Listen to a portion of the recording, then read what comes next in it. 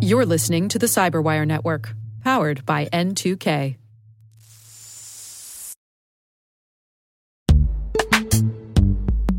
In the dynamic world of enterprise security, identity architects and IT leaders face a major challenge. Growth by repeated acquisitions multiplies the complexity of everything. Multiple IDPs, MFA providers, policy engines that all need to coexist. This can lead to fragmented user identities and policies that create security vulnerabilities and add access friction. Strata Identity solves this. Now you can decommission unneeded IDPs and consolidate the ones you'd like to keep without rewriting apps or disrupting users, engineers, and app owners. Plus, Strata's modular architecture makes it easy to integrate with any identity provider without manual maintenance and coding. Join the ranks of cybersecurity leaders using identity orchestration. Visit strata.io/cyberwire, share your top identity security priorities, and receive a pair of complimentary AirPods Pro. Offer valid for organizations with over 5,000 employees. Step into a new era of identity management at strata.io/cyberwire.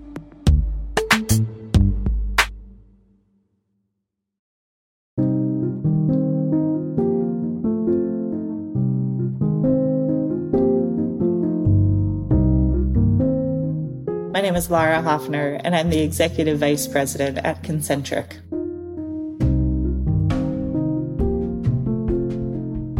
I decided in 7th grade I wanted to be a naval intelligence officer for SEAL teams, and just did not waver from that. It was so specific, my goodness. So originally joining the Navy was based off of my grandfather, who was drafted in World War II, and he was a surface warfare officer in the Navy, and my goodness, he made it sound so exciting, and I knew I wanted to travel the world. Then I wanted to combine my obsession with learning languages and learning other cultures, and then I wanted to do it in the biggest pressure cooker that I could think of at that time. I knew I didn't want to be a SEAL, I just wanted to be around SEALs.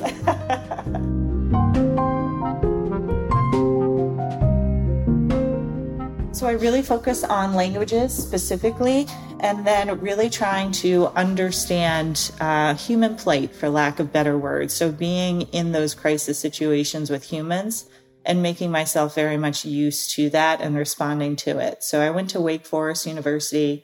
I graduated with a communication science degree, and I specialized in hostage negotiation. And then I also had a double minor in Chinese and Spanish. And while I was at Wake Forest, I studied abroad in Taipei, Taiwan to study Chinese, and then also Ferrara, Italy to study some Italian. So I was just trying to expand my scope as much as possible linguistically and culturally, while also focusing on that crisis aspect. So as soon as I graduated college, I went to officer candidate school, and I had applied as an intelligence officer. So normally when you're applying for the Navy, you give them your top 3 jobs that you'd be willing to do. And I just put naval intelligence officer. That was all I wanted to do. And luckily they approved my application. So I immediately went to officer candidate school and then off to intelligence school thereafter. Coming from a not military family, my grandfather was in, but his stories were minimal. So it was very eye-opening, quite the culture shock, but I absolutely loved it. I was fascinated by the prospect of it. Within a couple of months, I left intelligence school early to deploy to Afghanistan in support of a special operations task force out there, which was a bit ironic because once I joined the Navy the summer before, my mother, in all of her sweetness, said she was only going to, quote unquote, allow me to join the Navy because there was no ocean in Afghanistan. So there I was 4 months later in Afghanistan, unfortunately. So that was my first of 5 trips to Afghanistan. And when I came back, I was able to do an amazing tour in Washington, D.C. at the Office of Naval Intelligence, and then went over to SEAL Team 7 in San Diego, California for a couple of years, where I was able to do a couple of more pumps out to Afghanistan. Then moved out to Stuttgart, Germany, where the Navy definitely held up their bargain of join the Navy, see the world. So I was able to travel and work in about 57 countries in those few years. And then I finished my active duty career as a naval intelligence officer, again for SEAL teams based out of Virginia Beach, for my last 3 years, and that ended just in 2020. So I had goals, of course, in 7th grade of doing the intelligence officer at SEAL teams, and so was able to get to the billet where it's kind of the culmination of what you can do as an intelligence officer supporting the SEAL teams directly. And so I was able to finish that tour in 2020, and after that, there's hardly a billet that's going to live up to that one. So I really wanted to end on that high. I'm still a reservist and drilling out of Washington State now, but ultimately wanted to move over. There's so much that I wanted to do in the crisis and security world, and was able to take advantage of this opportunity with Concentric immediately thereafter. So originally my bosses, Mike Lefevre, who's a retired 3-star admiral, and Roderick Jones, who's a brilliant entrepreneur based out of San Francisco, they completely took a chance on me, someone coming from just 12 years of military experience, and going to the civilian sector has a lot to learn, that's for sure. So originally I was hired as Roderick's executive assistant and then moved on to chief of staff within a couple of months, which was a role that I hadn't considered, but is exactly what you do as an intelligence officer when you're supporting those SEAL teams. You have to do a little bit of everything, talk to everybody, have good relationships, and truly understand what the strategic intent is and the tactical execution of it. So I genuinely enjoyed my chance as chief of staff with Concentric. And then just last week, I moved over to being the executive vice president of Risk Solutions. So continuing to expand the purview of what I'm doing with the company, and ultimately just incredibly benefiting from unbelievable mentors at the company itself.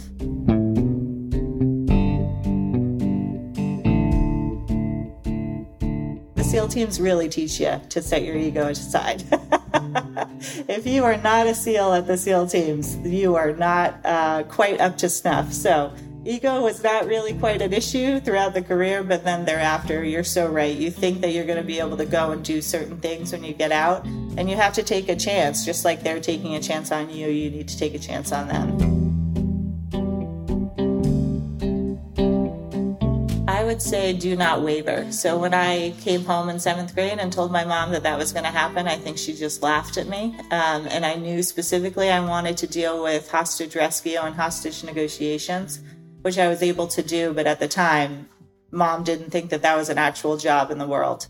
So it was a matter of knowing exactly what I wanted to do and bore sighting on that, which is normally seen as a negative. But I figured even if I couldn't make that happen, my goodness, what was I setting myself up for? It was only greatness that could come if I didn't quite make it where I wanted to be.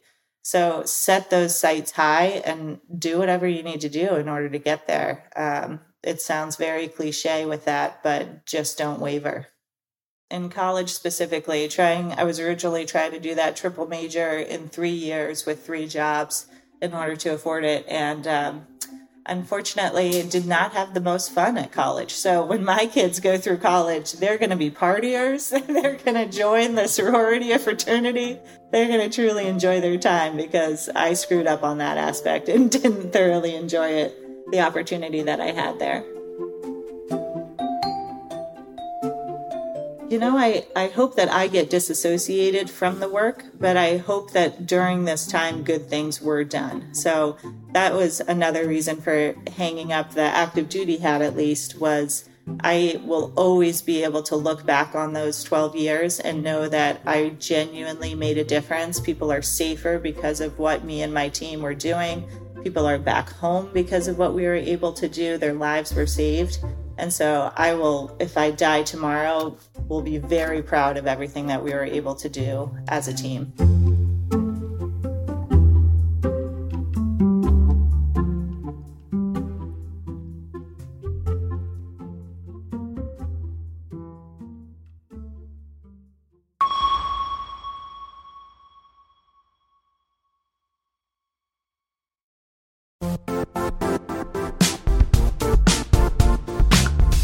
The IT world used to be simpler. You only had to secure and manage environments that you controlled. Then came new technologies and new ways to work. Now, employees, apps, and networks are everywhere. This means poor visibility, security gaps, and added risk. That's why Cloudflare created the first ever connectivity cloud. Visit cloudflare.com to protect your business everywhere you do business.